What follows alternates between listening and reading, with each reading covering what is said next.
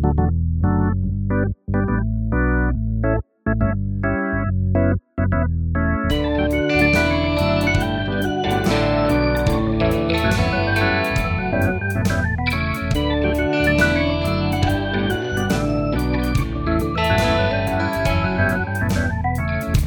and welcome to the 90 Minutes or Less Film Fest. My name is Sam Clements and this is the podcast that celebrates films with a 90-minute or less runtime. In each episode, a guest will select a film and join me to add to our ongoing fictional film festival.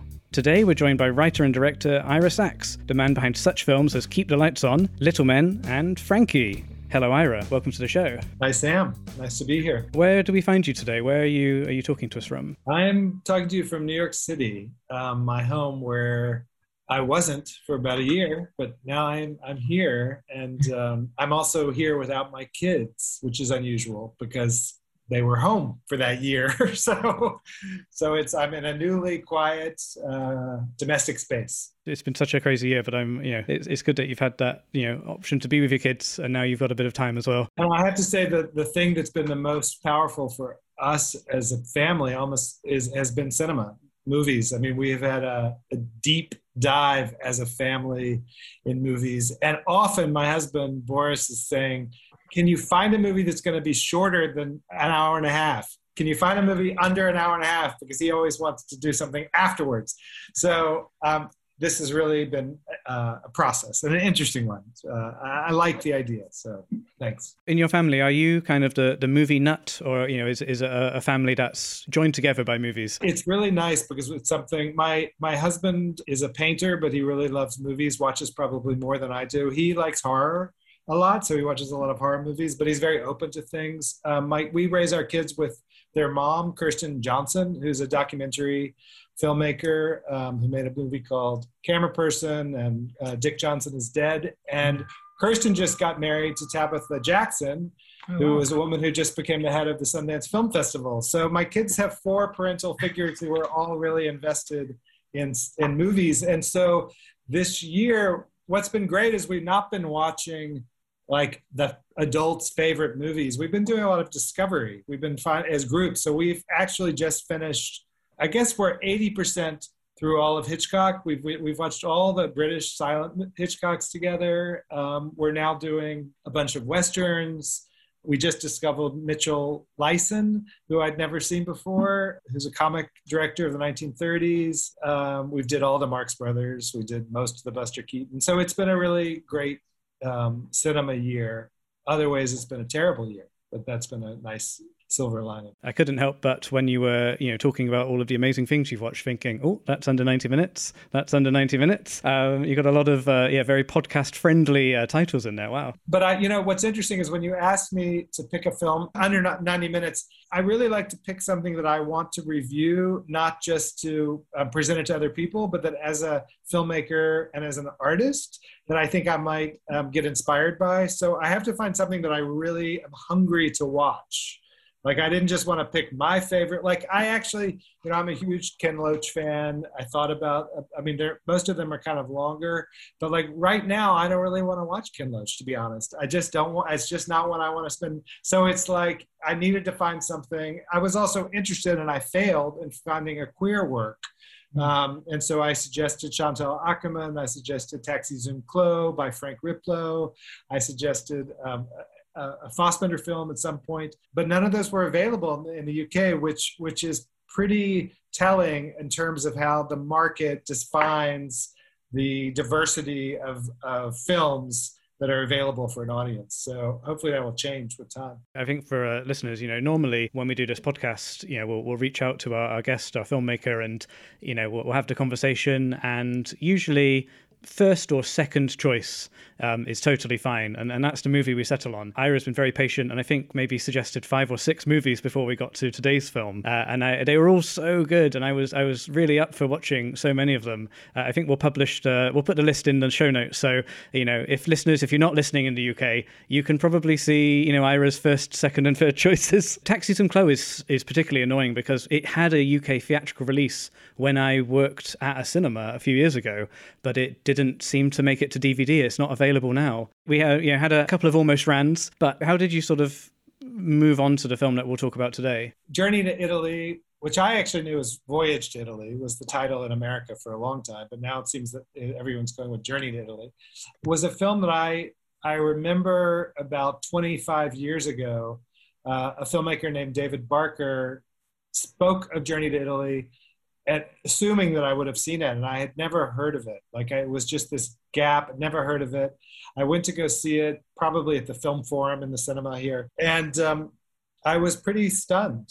I just never seen a movie quite like it. It was such a combination of things, and it's a movie that succeeds as metaphor and as poetry, which is a really high bar words to say, because poetry could be almost anathema to cinema, but somehow it's also a movie that the overall effect of the film stays with you as if you just saw it an hour ago. Ever since I've watched it, I've been able to almost contain not the shots or the scenes, but the feeling of the movie in my body.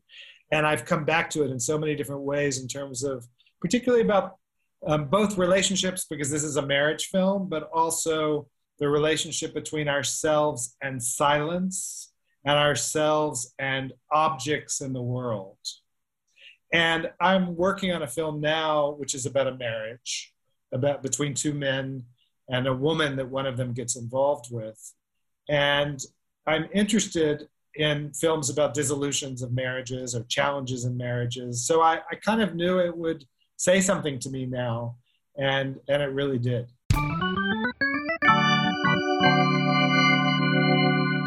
Made in 1954, directed by Roberto Rossellini, we've got Ingrid Bergman and George Sanders playing Catherine and Alex Joyce, an English married couple whose trip to Italy unexpectedly undermines their marriage. And it's, like you say, it's one of those great films where it's not so much about the narrative plot, but there is a forward momentum through their relationship, and it sort of meanders along in a way, but it really gets under your skin, and you feel so invested in these characters in those 86 minutes. Yes. I also think it's a film, you think of Rossellini as a great realist film director, and it is a realist film, but it's also really classic, almost Hollywood-like cinema and movie making. And that's the tension is so interesting to me between the two. So it begins with these credits, the sequence, which looks like you're watching Gone with the Wind. I mean, it's like old writing and music. And then the next scene is cinema verite. The first shots are cinema verite. So you have this contrast between the real and the unreal. It actually reminded me a lot of Fassbinder, watching it yesterday. Her outfits, for example, could be Hanna Schygulla and Maria Braun. They're so dramatic. She has the most dramatic clothes in this film. And also, her style of acting is from a different period. It's not naturalistic. It's very expressive, but it's also quite physical in a theatrical kind of way. And George Sanders, you feel like you're watching a movie. It'd be All About Eve, which is a film he's really known for. Or I just watched Foreign Correspondent, the Hitchcock film, which he's so good in. So you're watching like old Hollywood in a very new setting and a new way of telling a story. Yeah, I totally agree with that. I actually watched Foreign Correspondent for the first time during lockdown, so it's nice to see him again in this. The Hitchcock film, which I feel like nobody talks about, but it's so fun. Our kids love that movie. It was one of the best. You're right as well about the style of performance. I feel like because they're on location in this film, maybe it sort of frees them up from the being on a soundstage and working in that way. That's at least what I've projected onto this movie, because it feels so contemporary, even though it's very clearly 1954. Well, I read that the actors weren't given their lines until the day before they started shooting each scene, so they were really, really like asked to be as spontaneous as possible in their responses. And as we said, acting is reacting, and so you feel there is this internal story going on that is almost wordless. I think what they do, the two lead actors, is really profound. I do think they guide you through the film in incredibly resonant ways. I think there's maybe 50 minutes into the film, there is the first really reflective moment for George Sanders, where suddenly he's at a window and it holds for just a beat longer than it might have to see him thinking interiorly. Somehow the collaboration with Rossellini and these two is just really, really something, really something. I didn't realize about that. How they were working, with holding back the sides until day before. That must have been quite a wild shoot, and maybe quite liberating. Well, I think it means. Then the film is really famous for the final scene in the movie, which is quite extraordinary, and it takes place. I won't give away the plot for anyone who hasn't watched that scene, but it takes place during a large celebration festival in a town in Naples.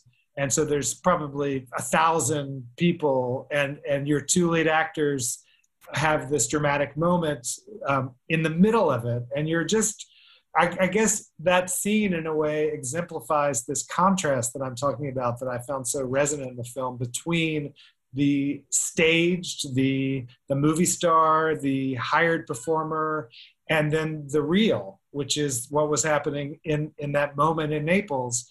And it's quite breathtaking how he merges. In that final moment, they merge. They really become one.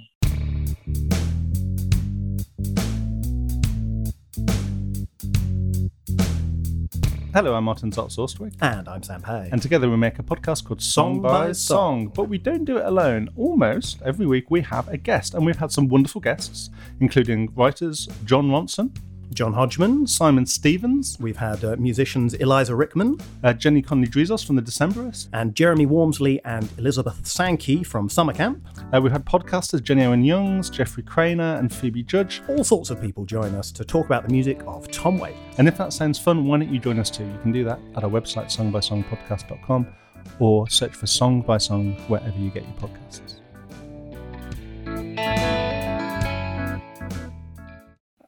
I couldn't help but notice, I know this wasn't your first choice, but it does feel actually like quite a good choice considering that your new film Frankie is in cinemas at the moment, which is also about a family in Europe, and lots of truths are told and relationships are developed, whilst away from home.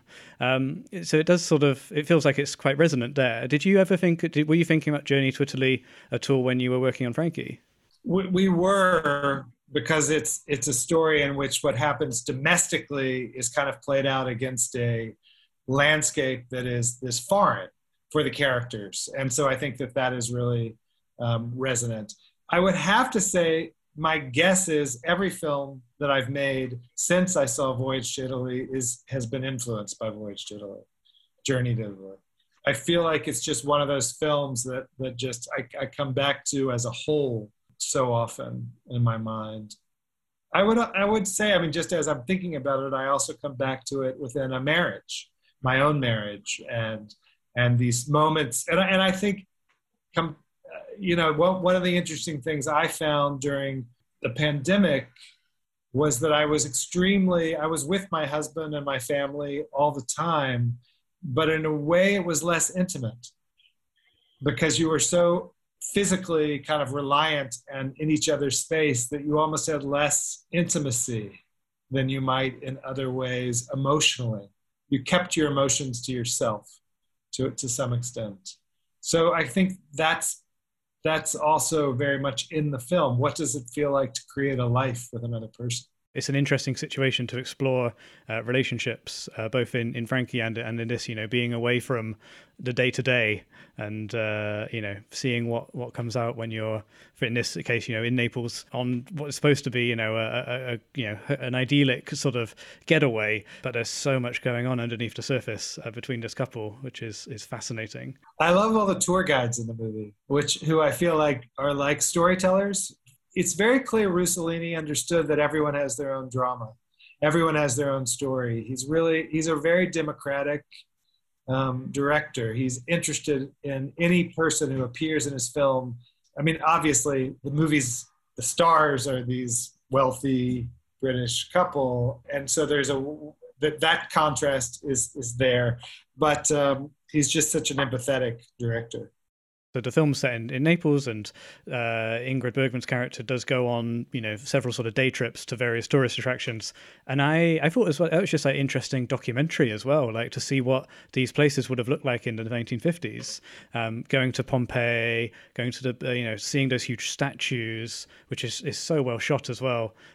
She's sort of like the lone visitor in this incredible museum. That camera work just to capture, these dramatic real life locations was so beautiful and such a treat to see. And you can't see it like, if you go to Vesuvius now and Pompeii, it won't look like that. Yeah, there's a kind of, it's almost like they're there on their own, that they get the whole, it's like the landscape of Naples is the landscape of their marriage and of their lives. Are you generally, sort of speaking, a Rossellini fan, or is this the one for you that really stands out? I feel like Rossellini's a gap for me, to be honest. And I was looking because I'm really interested in more, but I think this was the only one that was available that was under 90 minutes.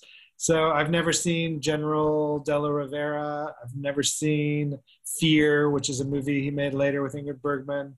I've got a lot of gaps, which this viewing made me want to try to fill those gaps. So, and I think for me, like Rome Open City, which was a really important film for people, to me is a more academic film for me. Like it just didn't, it's like interesting to see what he's doing with the camera, but I didn't feel the way that I have in this film. But I kind of trust or I'm interested in how much Rossellini meant to a bunch of filmmakers who mean a lot to me. I like to believe that one throughout one's life, and I do believe this, can continue to make new discoveries. And so I'm excited to go down that rabbit hole. I love a project. We were talking earlier about the lockdown film projects, but I think a Rossellini kind of retrospective in your living room might be a fun thing to do next. Not sure it's going to work with 9-year-olds. Well, by the way, Mitchell Leisen, if I'm pronouncing his name right, do you know? Is it Leisen?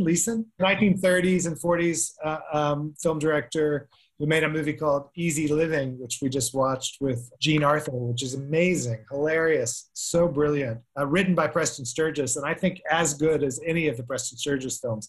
But Mitchell Leisen, I feel like my kids will be very happy. We'll watch all 9 that are available on Criterion because I think they're all plot-driven movies, and that's really useful.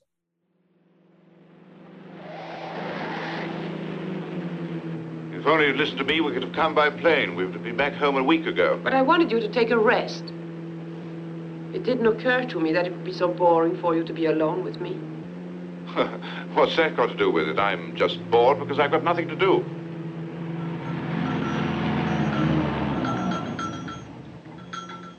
This is the first time that we've been really alone ever since we married. Yes, I suppose it is. In Journey to Italy and Voyage to Italy, do you have a favourite scene, one that's sort of stuck with you throughout the time you've known this movie? Yes, that's a good question. Well, I think the denouement, the end of the film, is one that I remember most vividly. It's funny because almost like having watched it yesterday, it erases what my memories were. My memories were as abstract as the film. They weren't images or shots. They were really the story of a marriage. Like that's, and the space that exists between people within an intimate relationship. And I would say that in itself is the theme of all my films. So, or is something that continually interests me is the space between people who live intimately in domestic life. Yeah, it's always interesting talking to filmmakers and sort of hearing, what films might be on that, sort of imaginary Post-it note above the typewriter, above the computer, which sort of keeps working its way into, various aspects of your work. I mean, what was nice about it is that I've been watching very closely a number of Pialat films, which Maurice Pialat I've been sort of obsessively watching for last 20 years, who's a great realist cinema director. Great in any number of ways. He's a fantastic filmmaker. But this film it's funny that I feel like this film brought me back to the positive quality of theatricality, and that it's almost like that Rossellini is making me want to go watch Fassbinder. And that both these things, that the kind of theatrical playfulness, non-reality, can be really, really important in filmmaking. What is not real. And I will say that Frankie is not real. Like Frankie is the texture might be quite natural in the actors, but the structure is so unrealistic because it's basically like 9 plot lines that get played out in the course of one day. And that was part of what was interesting to me, was to try to make a film that was real-like, but also fake-like. I think it's good to make a point, isn't it? It's a good experience for the audience when in one figurative day, I think like 98 minutes for Frankie, we're going to cover, this quite a large family and all of the sort of intertwining relationships, and the artificiality of all of that needing to happen in that time adds to the drama. Yes. Well, I think it ends up being what kind of you remember is not just that it's artificial, but you remember the ways in which the film did not feel like real life, but then underneath that it felt like real life. So it's this like multiple layers. Fassbinder, I think, does that extraordinarily well, and so does Rossellini, and in this film. And I think that's what struck me this time was maybe it's because I've been watching a lot of Hitchcock films. So I've seen Ingrid Bergman a lot lately in Hollywood. Like her Hollywood career is kind of in my mind. So to then see her in this film was so fascinating. I mean, she's wonderful in so many things, but she's so good in this film. In that opening scene between the two of them in their car after this, hugely long car journey from England to Italy, but still looking incredible. But I do think starting on like an intimate conversation gets to know the characters. It sort of fast tracks their relationship. He's not frightened to give you facts, which as a director and a screenwriter is really interesting. It's like they've been married for 8 years. They've never been alone since then. I don't know if you learn then that they don't have a child. I'm not sure when you actually learn that they're childless, that they chose. And later you learn that she didn't want a kid and that he wasn't sure, but now he agrees. So, but he doesn't shy away from dramaturgy. I'm kind of surprised. We've been doing this podcast for a few years now, and Journey to Italy is such a beloved film. I'm surprised it hasn't come up before. It's always nice when you sort of, get to talk about what is, perceived as a classic. And when I was looking into this film, I was surprised at the time to see it, it wasn't a hit at the box office, and it had problems with distribution. And I think it was critically badly received, which is interesting and inspiring. I mean, I don't know if it was just, people often say, it's too ahead of its time, but it's definitely found an audience now. And, magazines such as Sight and Sound have put it in, the top 50 films ever made. And I've seen Martin Scorsese, talk about this film a heck of a lot over the years. And now it's generally perceived as a classic and to some people, one of the greatest films of all time.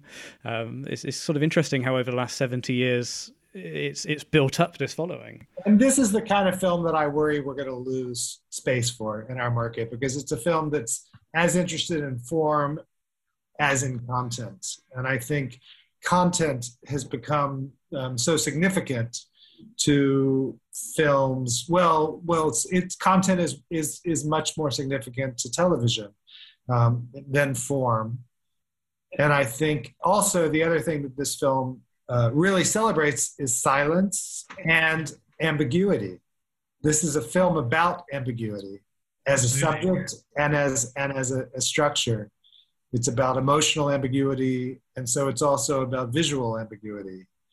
And it trusts the audience to think abstractly, and that's what I really love in movies. Like those are the movies that I want to go back to. When I was thinking about which movies I wanted to see, it wasn't I didn't go back to a movie that was like the story really meant a lot to me. It was the form. How was the film made?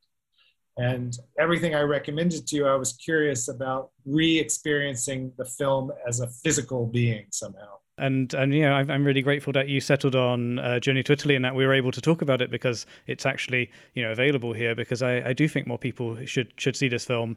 I do think this is a film that would really benefit from a cinema screening. I've only had the pleasure of watching this at home, but if this ever pops up at a retrospective, maybe at the BFI here in London or another movie house, I will be there. Well, it's been great to be able to talk to you about it, and thank you. I mean, for me, really, I think I as soon as I finished the film, I wrote my co-writer, and we're working on a new draft of our film. And I was like, you have to watch Journey to Italy because I need to talk about it with you. So that's great. That's just a wonderful thing about cinema and I think it says how incredibly, as you say, it's not contemporary. It holds up. It could have been made today because it's deep and it's beautifully crafted and it's wise and it's a masterpiece. I mean, whatever that means, I think a masterpiece means that it seems relevant today as any day. And thank you.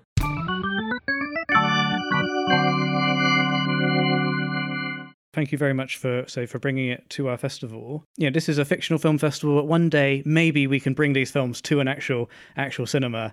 And if we were to bring your curated choice, Journey to Italy, to an audience, have you got a favorite cinema you'd like to show this at? Well, let's do it at Picture House. To me, definitely there's a great cinema in Madrid that I spent a lot of time in. Now, of course, I can't remember the name of the theater. It's an old, beautiful theater. Almodovar has shot several of his movies there.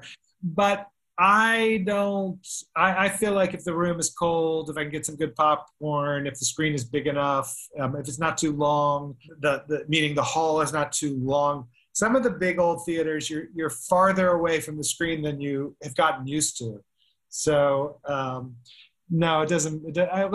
We can watch it for here. For me, the Film Forum here in New York is a really wonderful screen. And so like the Film Forum is one, people would say, oh, we lost the Ziegfeld, which was a very famous cinema. But I didn't go to the Ziegfeld that often. I go to Film Forum. Oh, nice. I know the cinema you mean in Madrid. I was lucky enough to see Scorsese's Mean Streets there. We just wanted to see anything. Like, we'll see anything as long as it's in that cinema. That was part of the itinerary of the holiday. I saw The Right Stuff there 2 summers ago when with my kids. And what was great was I'd never seen the movie. So I was glad to see it. And it's 3 hours long. So it was really good to see it on a screen. Mm-hmm. And it was totally packed. The theater was completely packed, which I feel like is good programming. At this fictional film festival, a lot of the key creatives are no longer with us, but if we were to put on an introduction maybe to this film, is there someone you'd like to hear talk about the movie? I'd like to see Claire Denis talk about Journey to Italy. Okay, well, we'll do it. We'll book out a beautiful Picture House, and we'll get Claire Denis along. We'll have lots of Italian, maybe some Italian wine afterwards or something, and it'll be a fun night. Sign me up.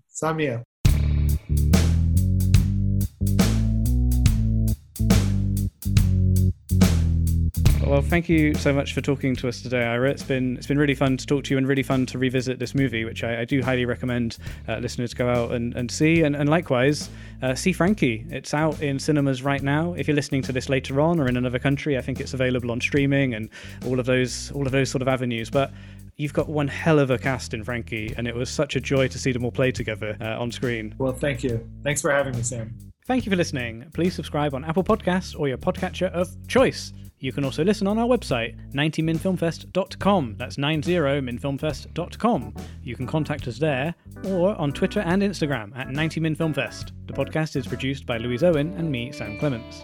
The show is edited by Louise Owen with sound mixing and additional editing by Luke Smith. Our music is by Martin Ostwick and our artwork is by Sam Gilby. And we'll be back in a couple of weeks.